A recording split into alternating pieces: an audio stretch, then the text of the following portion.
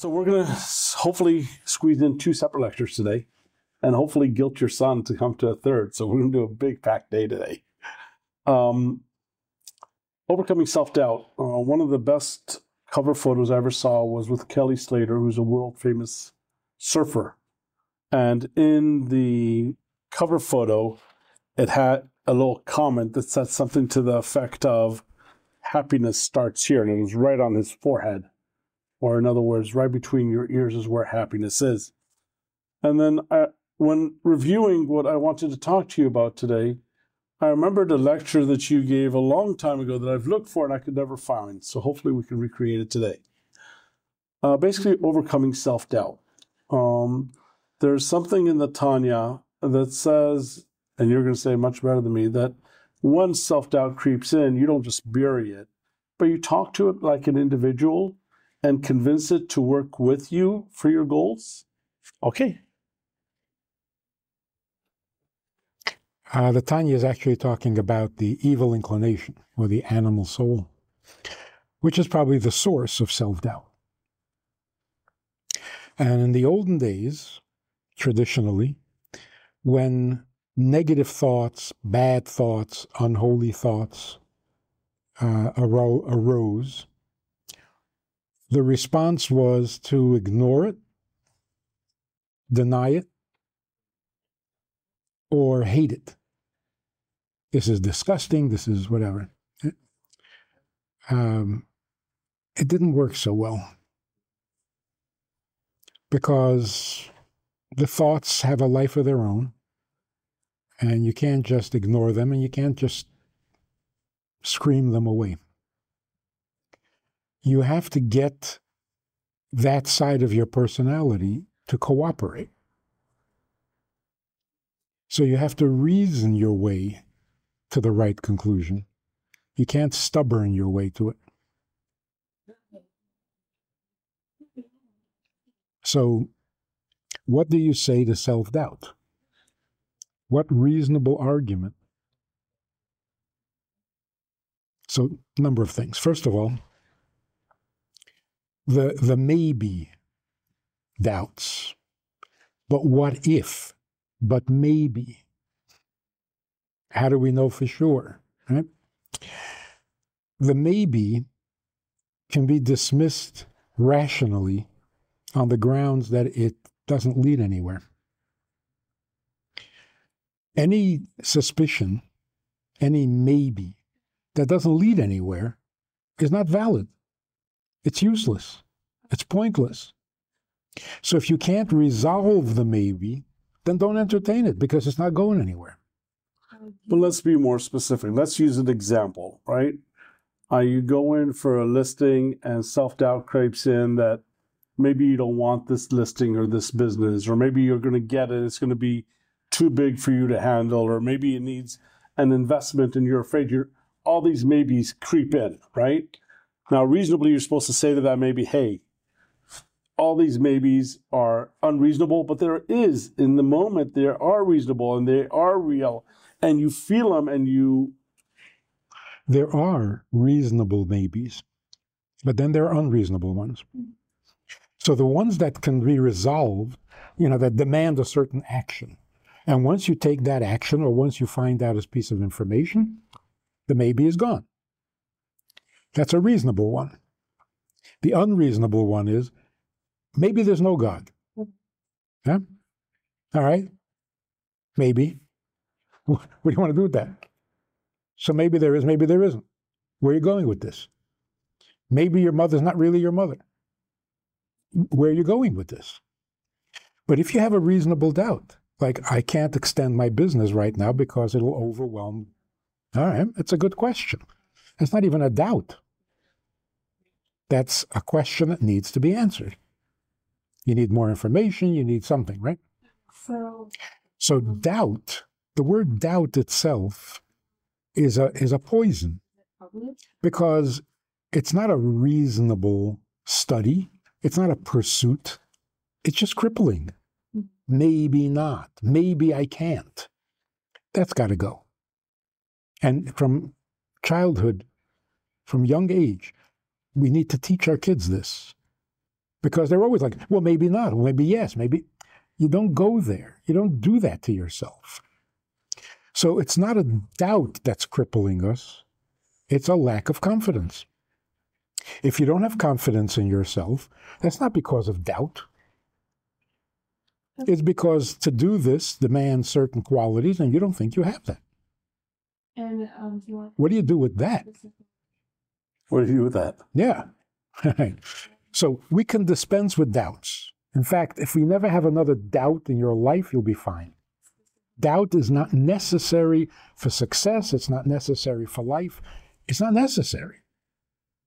That's why King David says, teach your mouth to say, I don't know. Which means, instead of saying, I doubt, say, I'm sure that I don't know. I just don't know. And that's for sure.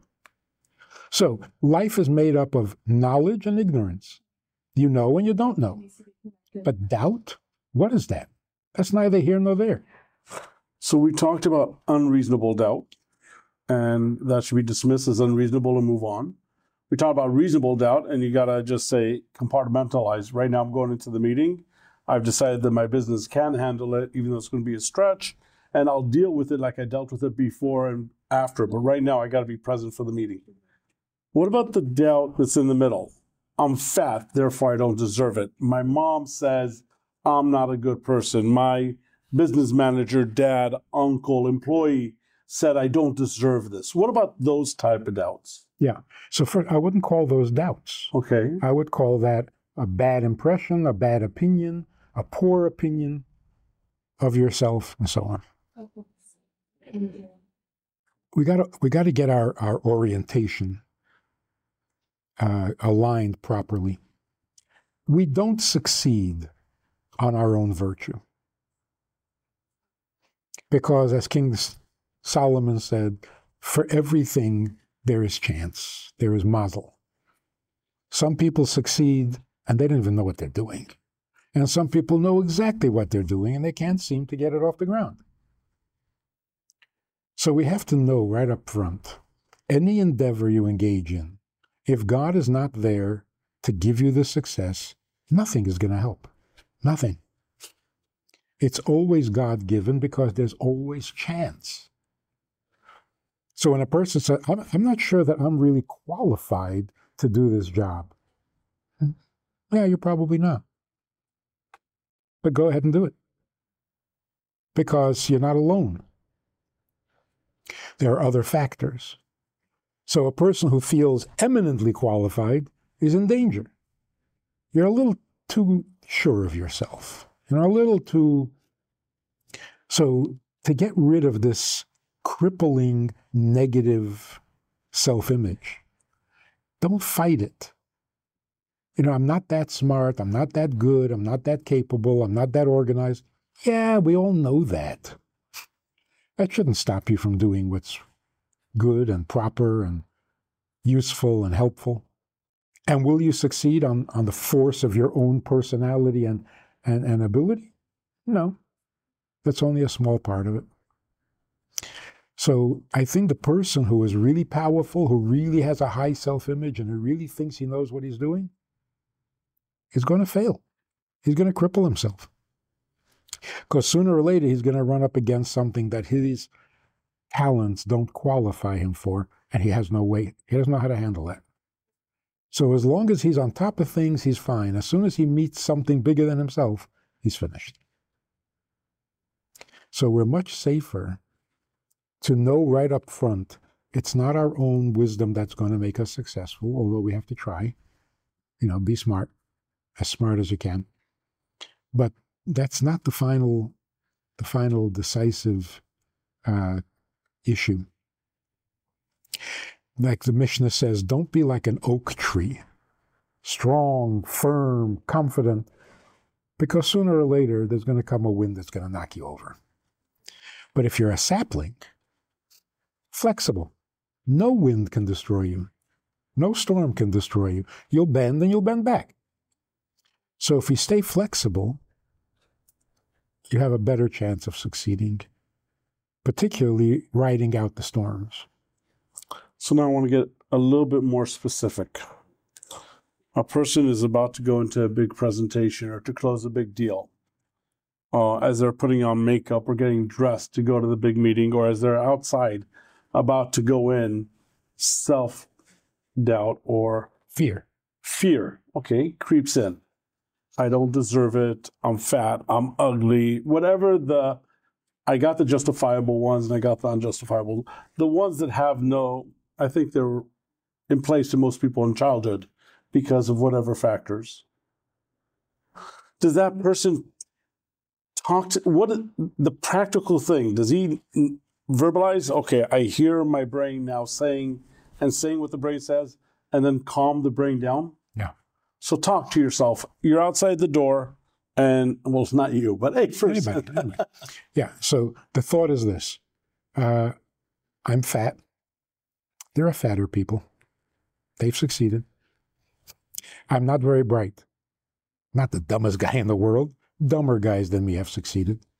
So that's what you have to tell yourself when you're getting married. Like you're going to be a good husband. So, well, dumber people have succeeded. You know what I mean? So I'm not going to argue that I'm smart. I'm not going to argue that I'm capable. I'm not going to argue that I'm thin if I'm not thin. But so what? Since when do fat people not get rich? I don't deserve it. True. Nobody deserves it. God is kind. He gave you life for free.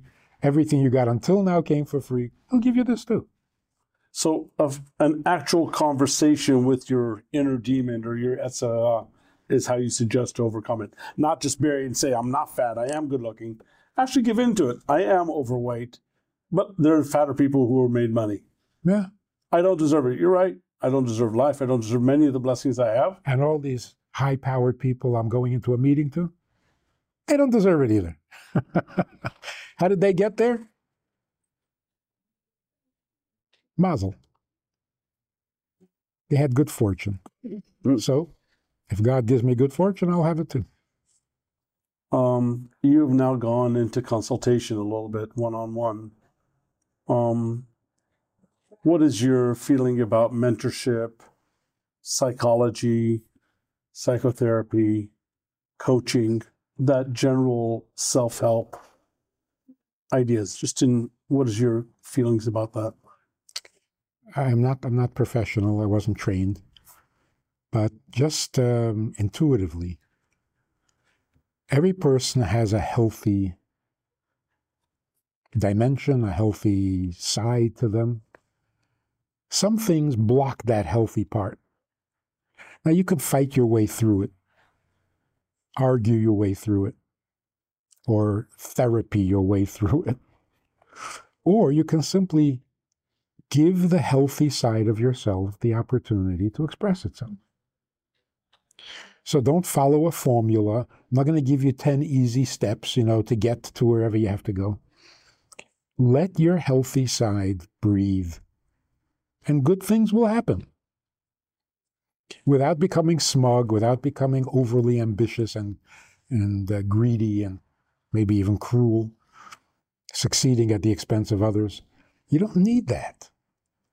Let your healthy side breathe, and good things will happen. A psychologist friend of mine once told me that there's a misconception in society that the crazy people go to psychologists, when the truth is only the really strong go to psychologists, because it takes tremendous strength to face your inner limitations. And to ask for help. And do you agree with that? Yeah. So look, there are some people who go for therapy when they're desperate. They're at the end of the rope. That's first aid. That's not even therapy. That's just mouth-to-mouth resuscitation. And that's life-saving. It really is. The rest of the stuff, you really need to have a little wisdom, a little common sense, a little goodness of spirit. And in most cases, if you're talking about a healthy person, all he needs is to think out loud, and he'll answer his own questions. Or a psychologist, one of his main jobs is to ask the right questions for him to come to his own decisions. I'm at the well of information and people are waiting outside, but one more question, if I may. I spoke to a rabbi, a dear friend of mine, Avi Berman. Hopefully we'll post his mentorship lunch as well. And he explained the concept of financial abundance and making more money as God is the giver of all money, and God's ability to give is infinite.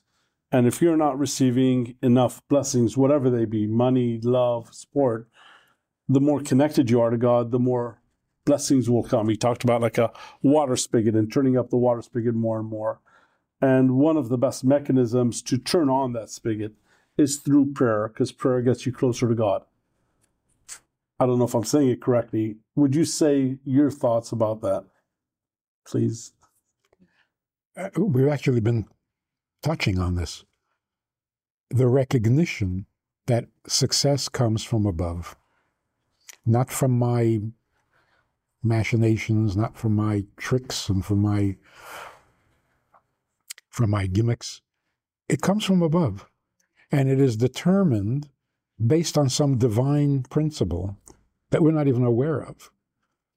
It's like technically it's decided on Rosh Hashanah how much you're going to make this year. So the question is, how do we access that account? Because God has set aside a certain amount of blessings and success for you. Will you access that account? Or will it stay locked up for next year? Right?